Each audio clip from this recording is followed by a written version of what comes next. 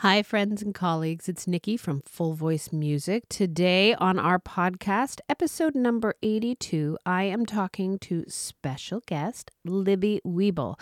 Now, Libby is a traveling teacher. That's right. She goes to people's homes and provides music lessons.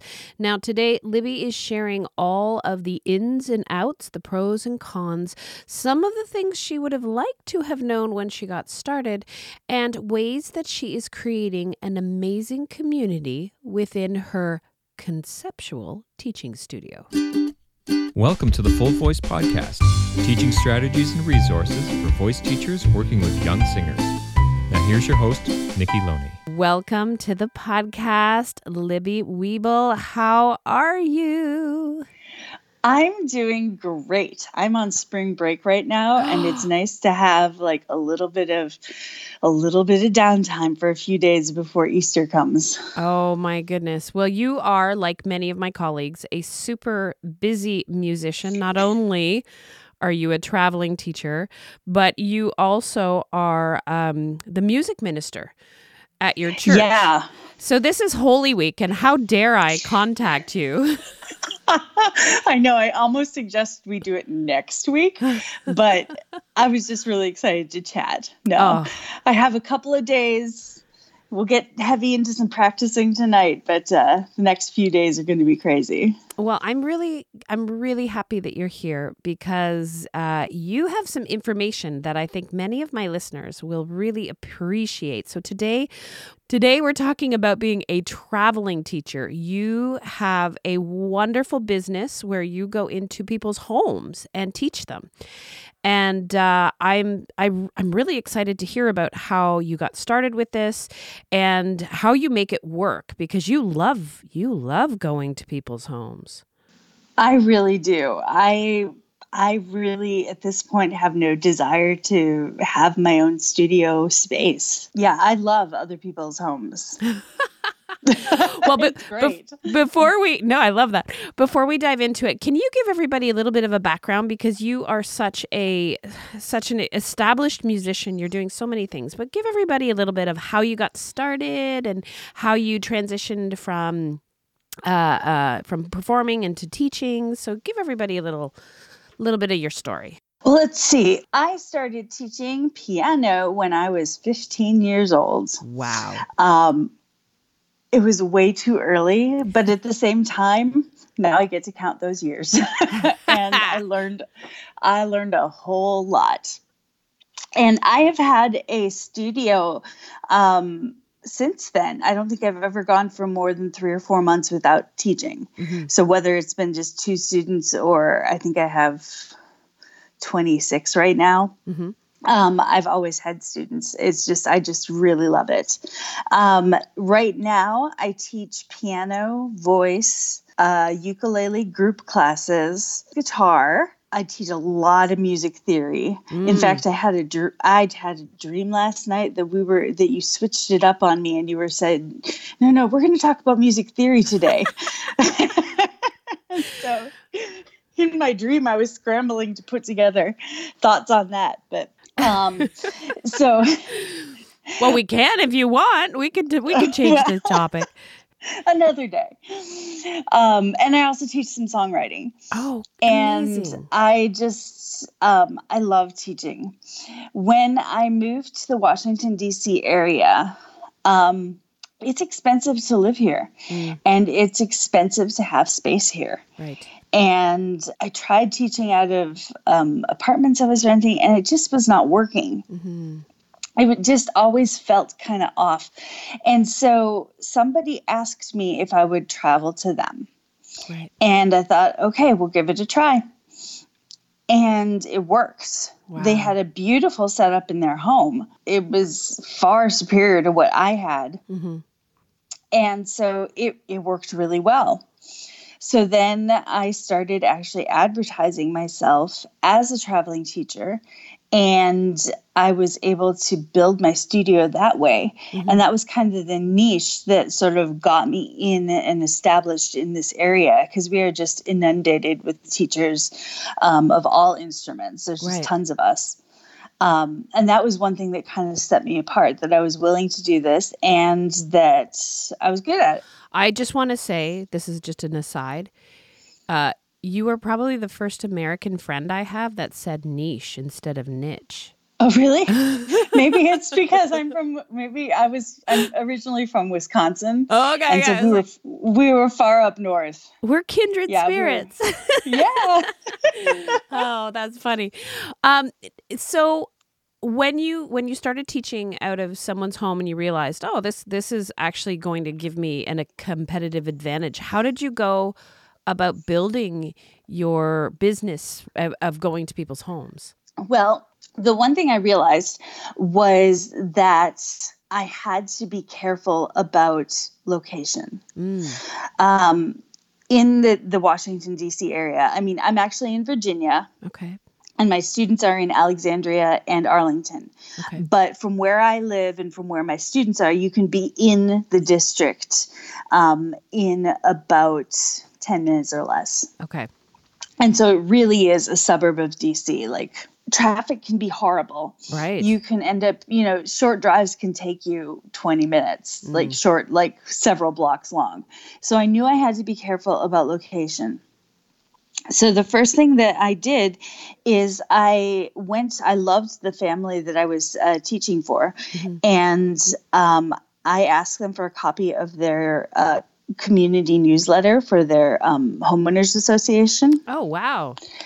And that's where I placed my ads, because I was like, there've got to be other people in this community who would like lessons. And I was really successful in getting people in that exact location. Then I did go to a couple of other communities and I advertised in their newsletters. That's smart marketing. And that was how I built up the location that worked. Mm-hmm. And eventually people started referring me, and then I had to be more careful because, they'd refer me to their friend, but their friend was, too far away for me to manage to get there. Right. So what's the largest commute between families that you have? So you finish one lesson, and how soon do you go to the next house?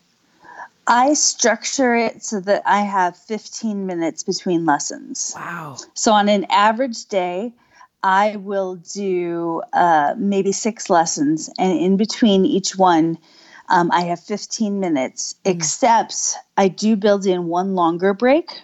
So I can eat and so I can go to the bathroom, which is an issue when you're traveling. Sure. So that I can... Also, if I get a parent that I have to talk to and it takes me 10, 15 minutes to talk to that parent or whatever, right. I have that buffer time built in. Okay. And then all of my students know that their lessons, they have a lesson start time, but that lesson will start within 20 minutes of that time. If I'm ever going to be more than 20 minutes late, I let them know. Okay. But 20 minutes is what I tell them. Like, I could be up to 20 minutes late. Okay. And they understand that because of traffic in the area? They do. Yeah, Nice. They do. And they're all excited about the convenience of them not having to be out in that traffic. So it works. Now, many years ago, I did do a little bit of traveling, and there was some families that it just worked out beautifully. They had a beautiful setup, nice pianos, a room where you weren't distracted by other people. And then I had families that did not have the setup. How do you set up your families for success for home lessons? Because they have to have certain things in place.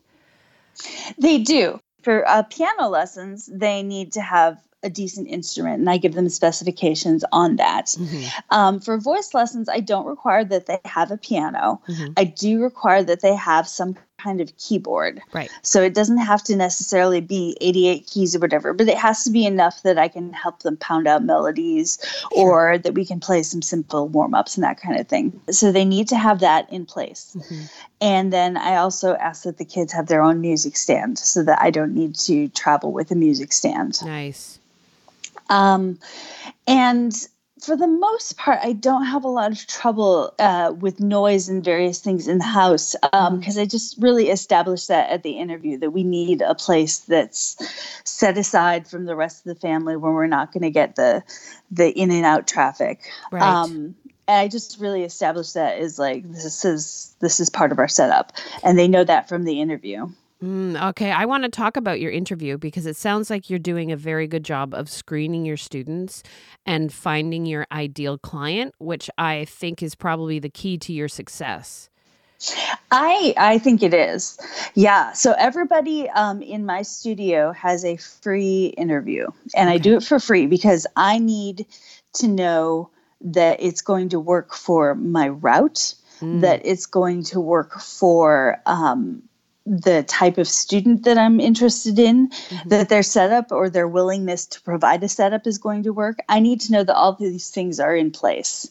And so I go in, I have a copy of my policies. I just sort of check them off and go down the list of this is what you need. This is what we do. This is how we do it. I have a fair number of people who decide that I'm not the right teacher for them. Oh, so they make that call. Some of the time they do. And then I have a handful of people, and I'm working mostly on referrals right now. Right. So I don't get quite as many people right now, but I have some people who I decide I'm not the right teacher for them. And then I know that there's another traveling studio near me that I will sometimes refer them to, because that might be a better fit. Or I refer them to a studio teacher. I tell them that this is a better fit for you. I love that you have a community of people that you can refer out to. Isn't it nice? Isn't it nice when you can say, I'm not good for you, but I have somebody who might be able to work with you? It's wonderful. Yeah, it's great because I think one of the most important things that I have to do to make my business work is to be able to set boundaries with clients. Yes. And it's wonderful when your boundary setting can include another option for them. I think it takes the ickiness out of, I don't really want to work with you. It does. And I have had a few situations where it hasn't been there hasn't been anything explicit that came up in the interview, but I just get this gut feeling that this is not a house that I want to be in right now. Ooh. And I hate to say it, but sometimes that kind of thing happens and it's just a gut feeling. And so I've just turned those people down. And them I usually refer to a studio because if I don't feel safe or right or whatever about being there, then somebody else won't either. But I'm really glad you brought that up about being safe because if you're going into people's homes, you just never know. What are your guidelines for that? For somebody who's listening who's thinking this might be for me, but what are some of the guidelines? So I think the biggest thing is just listening to your gut. Sometimes there's one of the beauties of what I do is that the parents don't have to be home. And a lot of times there'll be a nanny or a sitter or somebody there. Okay. But if a student is old enough to stay home alone, then as long as the parent is okay with it and there's a way for me to reach the parent, then it's fine with me to be there alone with the student. Okay. But if you ever feel icky about that, if you ever feel like this doesn't feel right, or you don't trust that situation for any reason, being alone with a student or being with a parent, like the other parent, if you only interviewed with one parent, or if there's a nanny that you just don't feel right about, whatever. If there's somebody else in the house that you don't feel right about, that's a good reason to even after you've established lessons to either reevaluate or even call it off if need be. Yeah, safety first, right? Like safety. Yeah. And a lot of it is just common sense, kind of, like I make sure I have my phone available all the time. I make sure that there's a safe place for me to go in and out. And one thing, just for the sake of, all kinds of things, I hate to have to say it, but never teach in a student's bedroom. Wow. Yeah. Yeah. Kids will have their keyboard is in their bedroom. Right. And it doesn't look good for anybody. And it just, even if there would never be any kind of improper kind of thing going on, it just doesn't look good, and it doesn't feel good. No. It just feels really awkward. So, I did some Skype lessons recently because we had so many blizzards, and I want to talk to you about weather in a second, but even doing a Skype lesson, looking in on one of my students' bedrooms did not feel right. Yeah, it's a boundary. Yeah, I didn't feel comfortable. And I was like, I don't really want to see your messy bedroom or any of that going on. But now that leads me to my next question. We've had, and I know you've experienced it too, we had one of the most nasty, horrible winters. I know you got tons of snow. I think you guys got more snow than we did up here in Canada. So what do you do when you get a snow day or the weather or driving is just so bad? How do you handle that? Well, in my younger days, sometimes I would trek out and do it anyway. Wow. And that was stupid. That was just plain dumb, and I don't recommend it. Okay. What I do now is, especially now that I've had some experience taking lessons over video, is I offer them a video lesson. Okay. And a lot of people will take me up on that. Mm-hmm. There are a few families who that just doesn't work so well for, or they have a really strong preference not to do it that way. So for families that don't want a video lesson, I will give them a makeup credit. Mm-hmm. And then the way that I structure my studio, there's plenty of time that I have set aside for makeups. Like I set aside the last 2 weeks of May for makeup lessons, so that they can use their makeup credits during those. Mm-hmm. They can also use their makeup credits over the summer, because the summer schedule is established very differently than the school year schedule. Right. So I don't feel resentful about, I have to give up my Saturday now.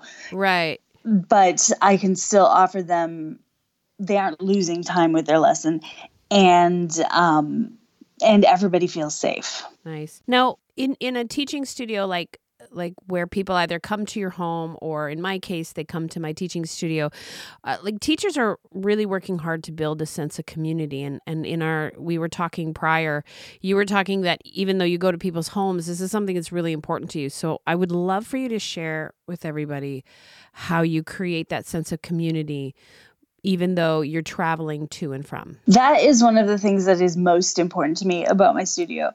And I feel really good about the community we've built.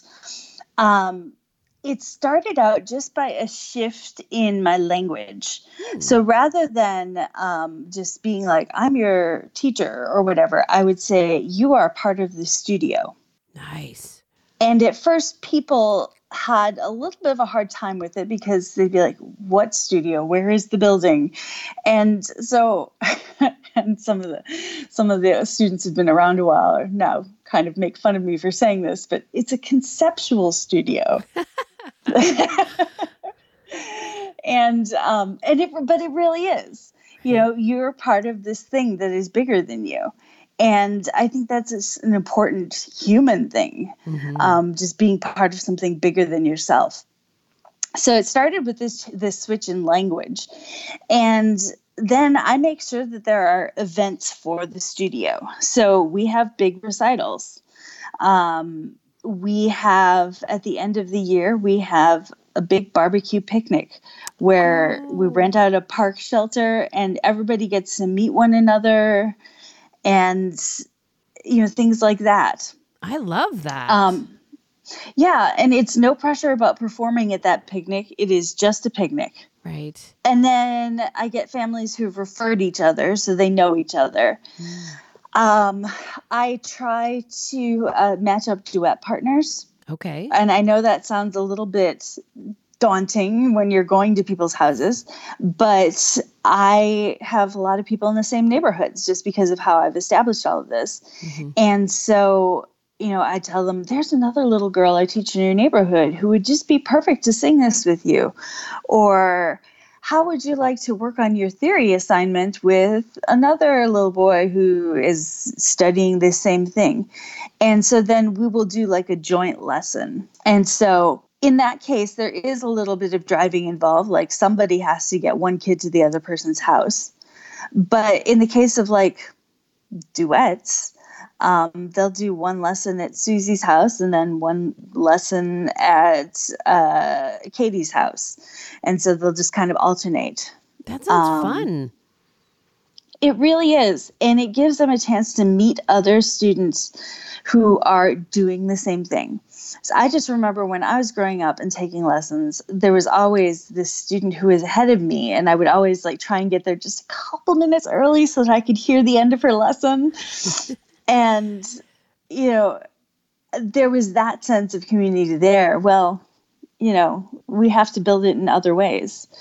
I require all my students to do a certain amount of theory work and exams. And so we have theory group review days. Oh, beautiful. And this year, because of the snow and everything, we actually did our group review days on Zoom. Mm-hmm. So I would have 4 or 5 kids who are all studying the same theory thing, all on Zoom together in a meeting with me, and I would share my screen and teach them the concept, and we'd all have questions and stuff. And it was really fun just to sort of see each other and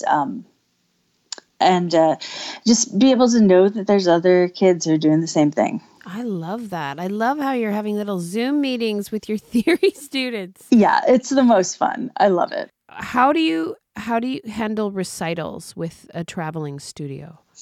So we have a couple of recitals a year where I do rent out a space and we use the space. But occasionally that's just really hard to do. And I think that's hard for anybody to do, just because kids are busy, teachers are busy. Sure. And so a few years ago at Christmas, we did a really fun thing.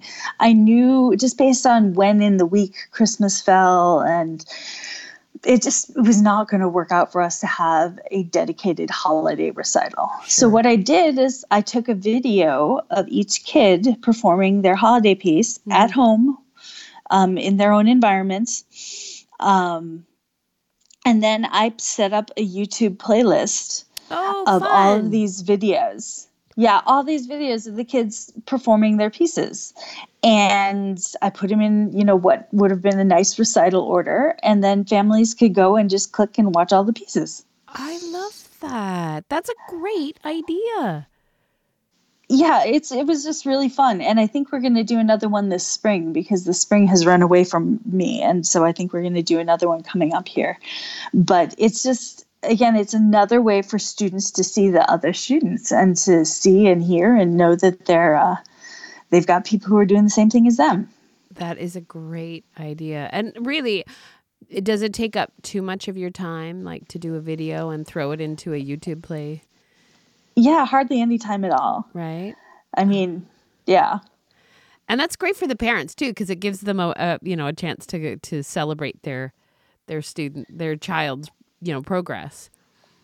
Exactly. Yeah, it worked out really well. And I wouldn't want to do all of the performances that way, but sure. It's just another way that people can see the community around them. Beautiful. Now, when you're doing those playlists, do you make them public or private? I usually do the option where it's you have to have the link given to you, so it's like hidden, I think, or whatever. Hidden, that's it. Yeah. Yeah. Okay. That's what I typically do. I like that idea. That might be fun even for a studio teacher like me. It'd just be like, I think so. I like that. Yeah, it's really fun. And I mean, I also use videos like that just to show other students like, hey, Bobby played this last week, or, instead of me performing this for you so you can hear what it sounds like, why don't we listen to Jessie do it? And so then I'll pull up that video. A lot of those are just local that I have on my iPad, but I like that. It exposes them. And great tip, great strategy. I love that. Now, I'm sure some of my listeners would really like to know how you go about setting your fee structure. Like, if we are giving people the convenience of coming to their home, I think we would factor that into the fees that we're charging. So how did you go about that when you were setting up your business? So it took me a while to get the setup that I like. Okay. And I went through a couple of different things. So the one thing that I would not recommend is not charging for your traveling. Right. Years ago, I didn't. And it was partly because I felt like, oh, I'm new in this area. And I just, maybe I'm not as qualified as other teachers and all of these things, all of this stupid imposter syndrome that is very real. And you just have to tame it in your brain, however you have to do it. I went through a period then where I just hiked up my rates. But I also was like, okay, well, I'm going to charge you X amount per family to travel to your house. Don't do that. Right. Don't do that.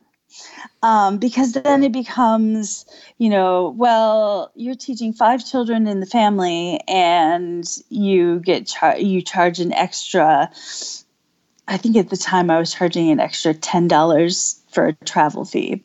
Okay. And I don't remember if that was per lesson or per month or whatever. I don't remember.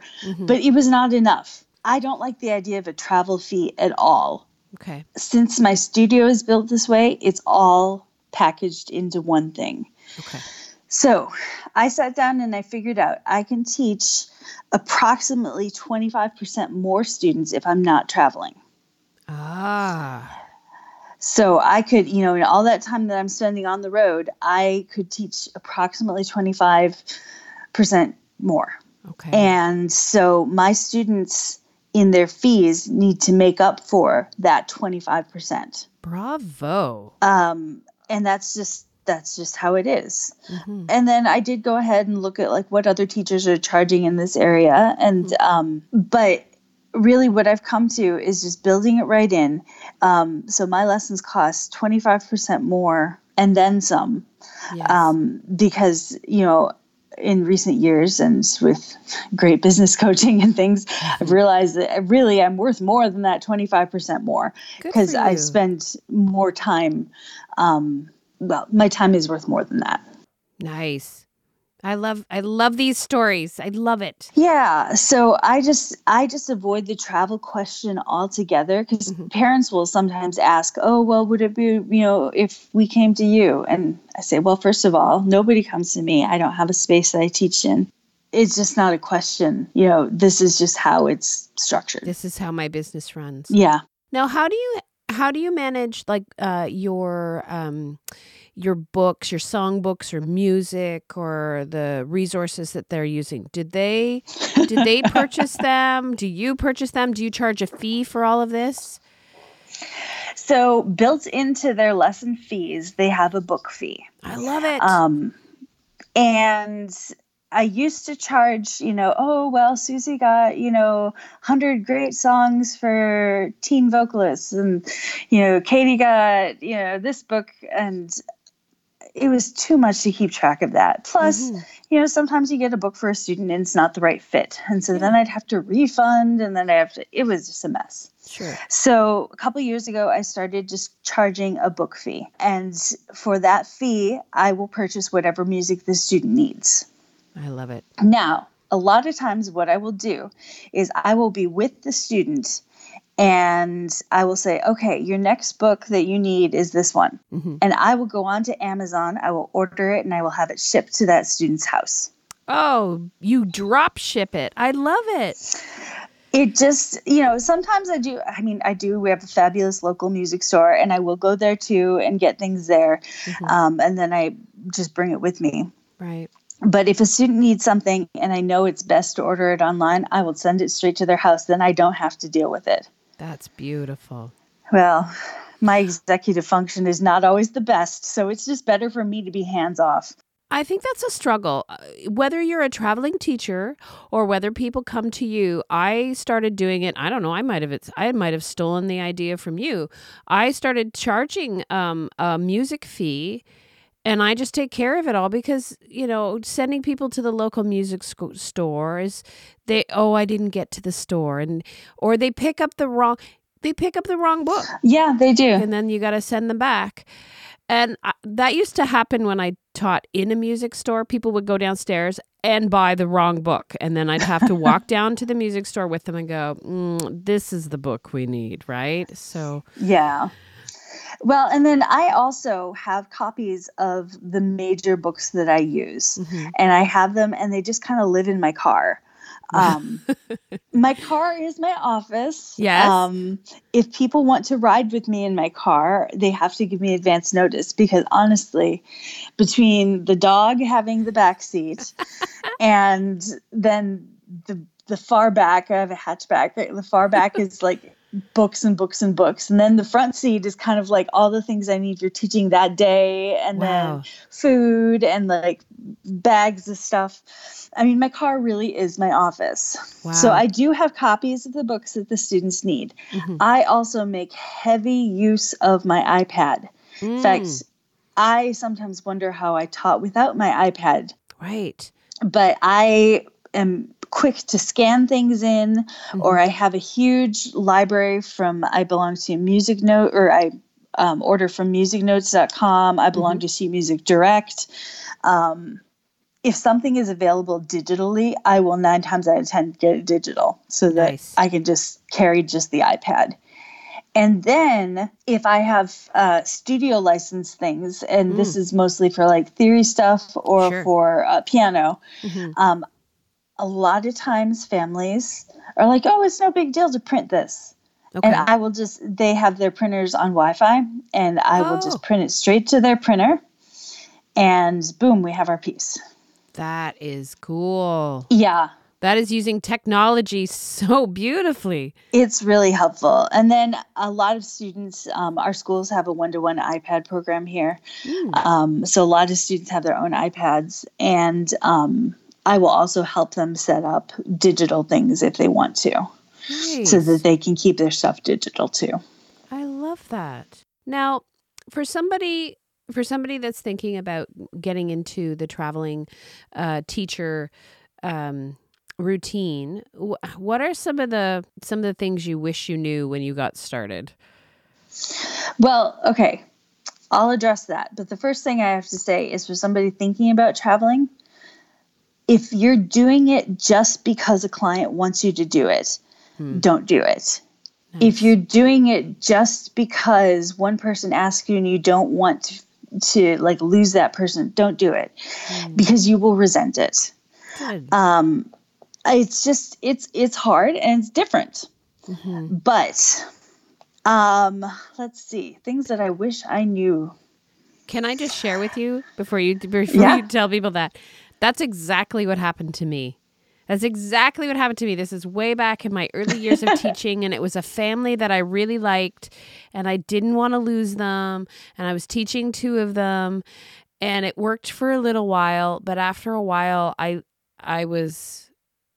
didn't work, and I did end up really not liking that family anymore. I resented them for making me follow them around, because they'd also moved houses and moved further away.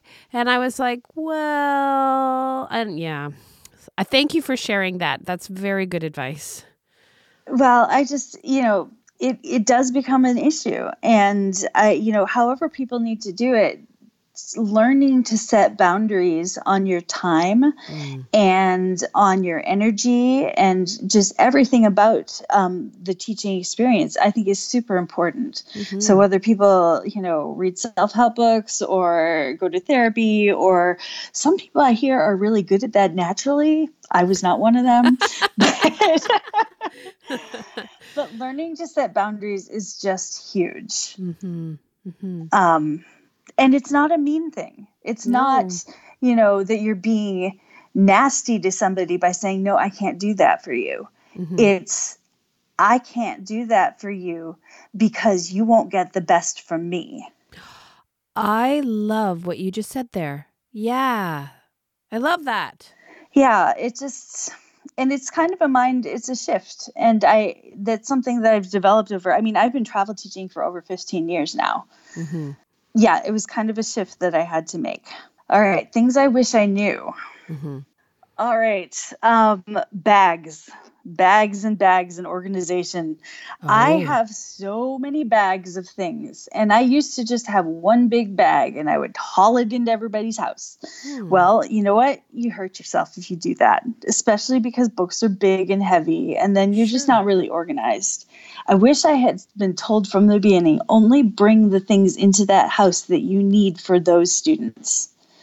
So for those students, you may need 3 books, your iPad. I have a pencil bag that is just like the best thing ever to organize all my pens and pencils.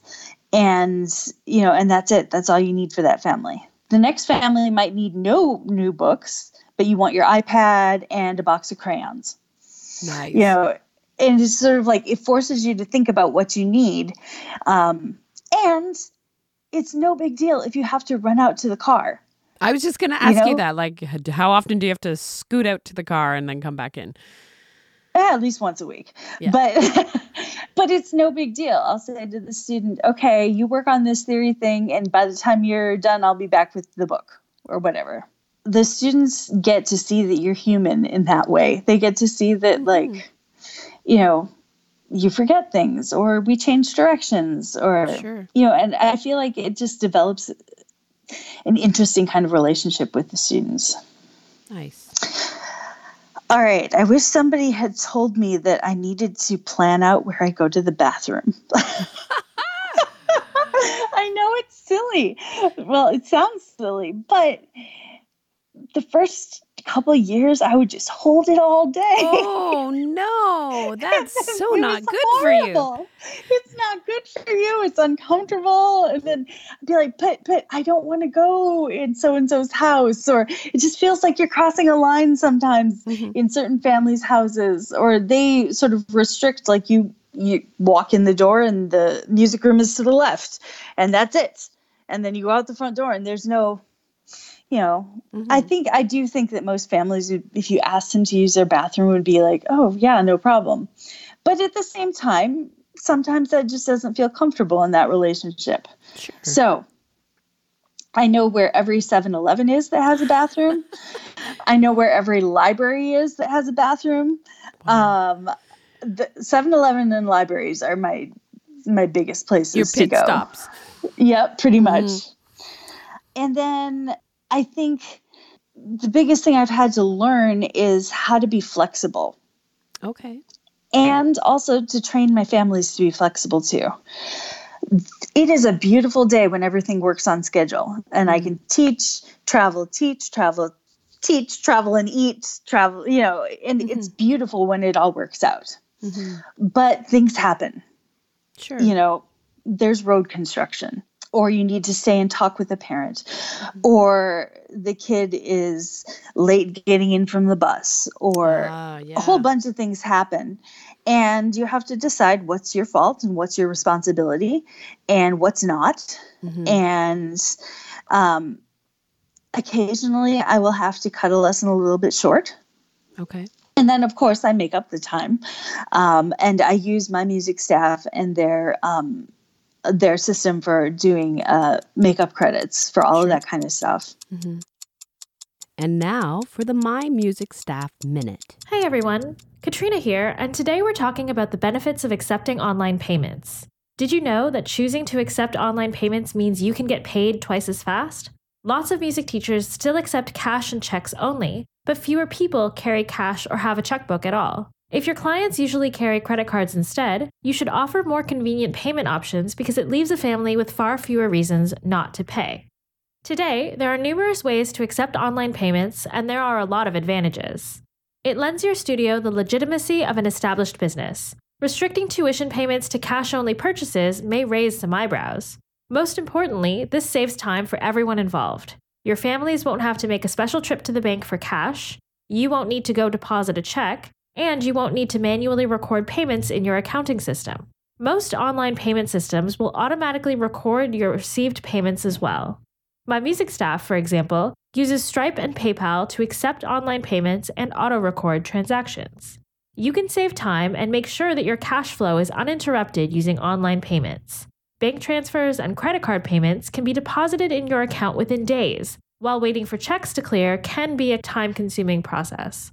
Be notified instantly when an online payment fails and never deal with a bounced check again. Ultimately, you are providing a pleasant, no-hassle experience for your clients when providing the choice of cash, check, or credit card. It's an unspoken expectation that a business will accept credit cards as a form of payment. How many businesses nowadays don't accept them?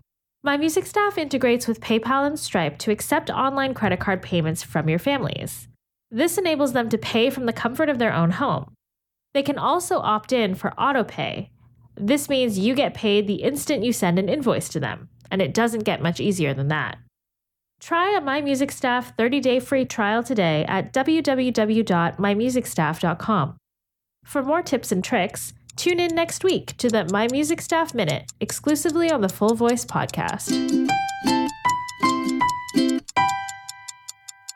Of course, I make up the time, and I use My Music Staff and their system for doing makeup credits for all of that kind of stuff. Mm-hmm. But, I may be 15 minutes late to somebody's house one day. I try not to, but it may happen. And so it's just sort of like not letting myself get frazzled about that. Like, oh my God, I'm so, things are blah, blah, blah. Right. And that's exactly what I sound like. But just sort of like taking a breath, taking a moment, and then going into the house fresh. I like that. And the families just have learned to accept that that's the reason. And then the families in turn have also learned that if I'm going to be too late for them to manage, that they have the freedom to say, okay, I really can't do this. And because I know that that's my fault, faults, I'm doing air quotes here, but my faults for hitting traffic or for whatever thing that happened in that day to get me off schedule, then I do offer them a credit for that. And I just have learned that I need to be flexible in that and build my annual schedule flexibly so that I can do that without feeling resentful. Right. So I love how more and more teachers are doing that. We look at our year, we schedule in those I call them flex weeks. I don't know what you call them, so that parents aren't stressed out about. Yeah.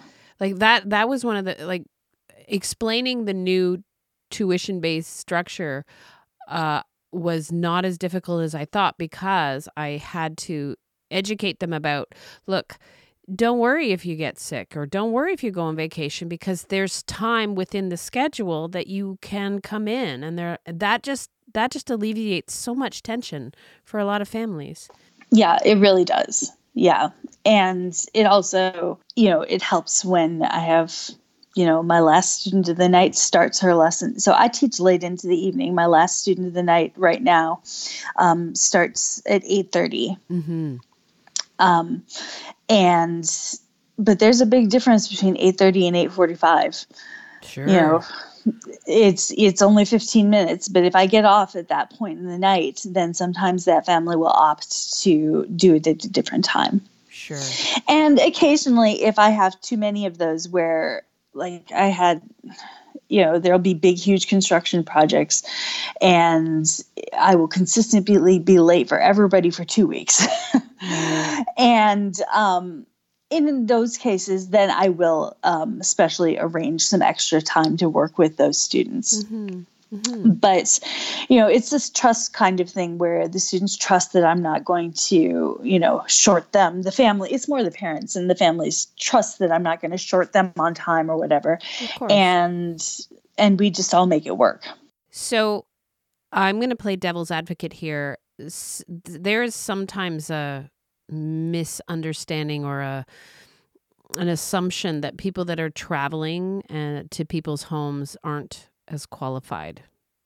What do you say to that? That's bogus. Right? It really is. And that's an attitude that I have come up against more with other teachers than I have with students and their families. It's true that there are some teachers who travel who are not as qualified as others. Mm-hmm. It's true that there are some studio teachers who are not as qualified as others. Exactly. And it's also true that not every teacher is a fit for every student. So beyond being qualified, it's just, it may not be the right fit. Right. I have just as many qualifications as a teacher who has a studio space. I just don't have shelves. Right. You know, that's really the big difference.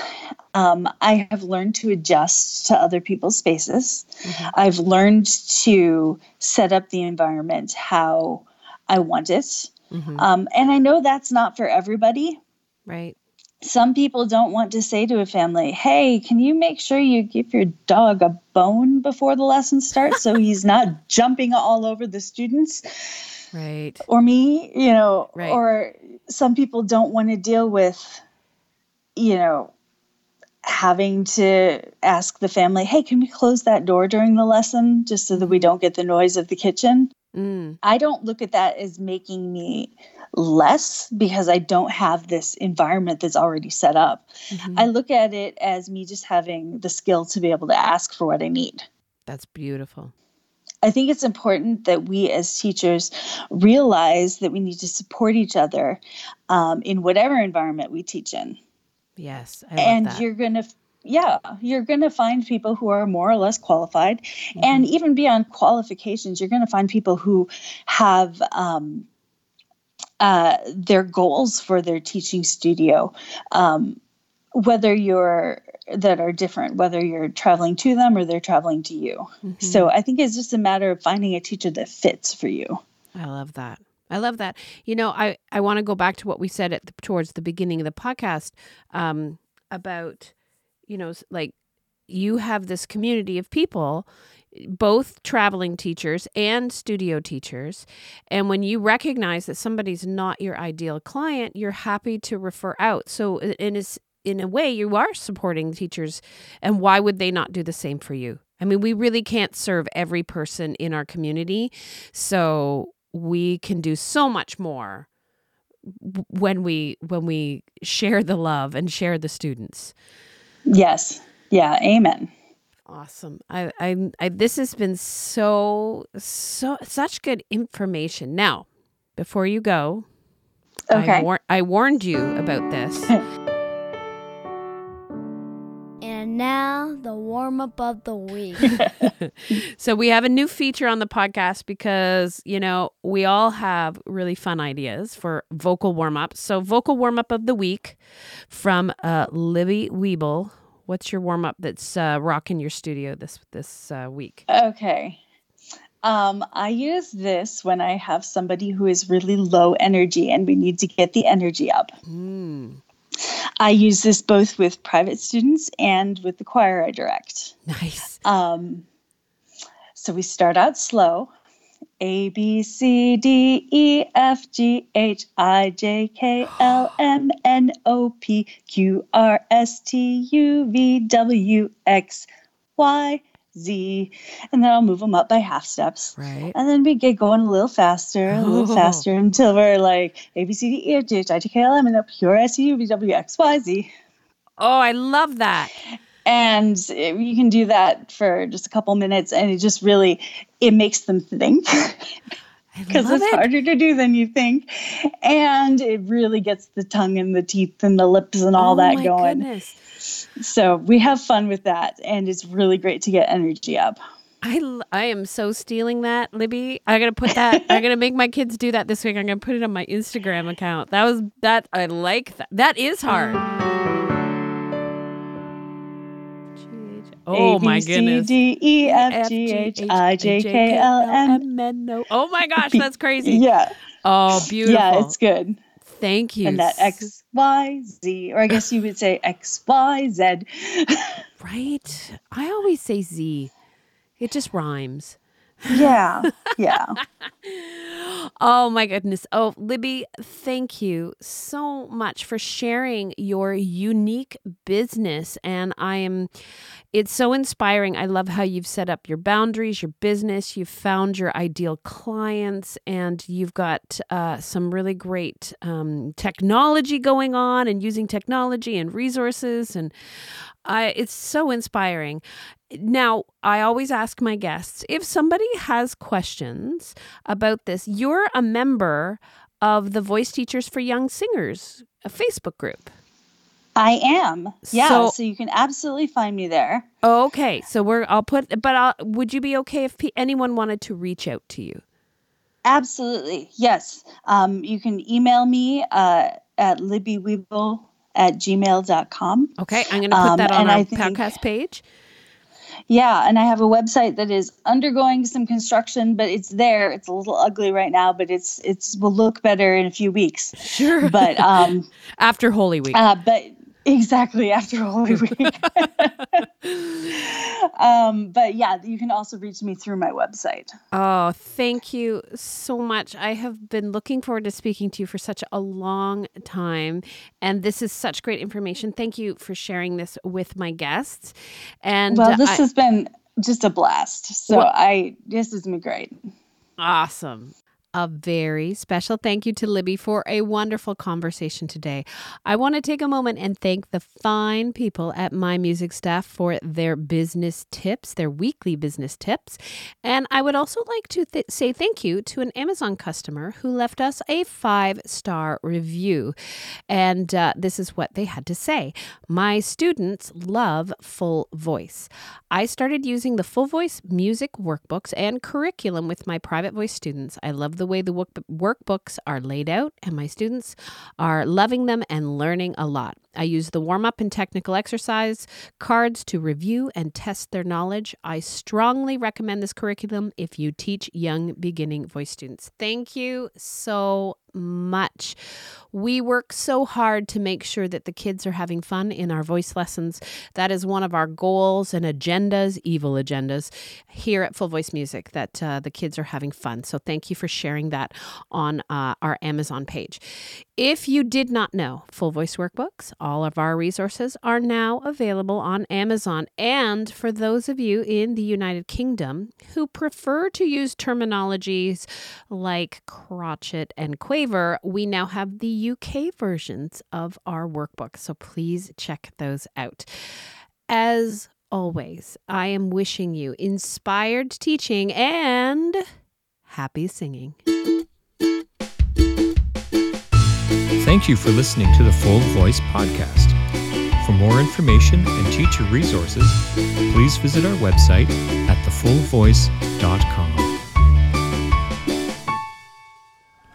Made by Canoe Music. canoemusic.ca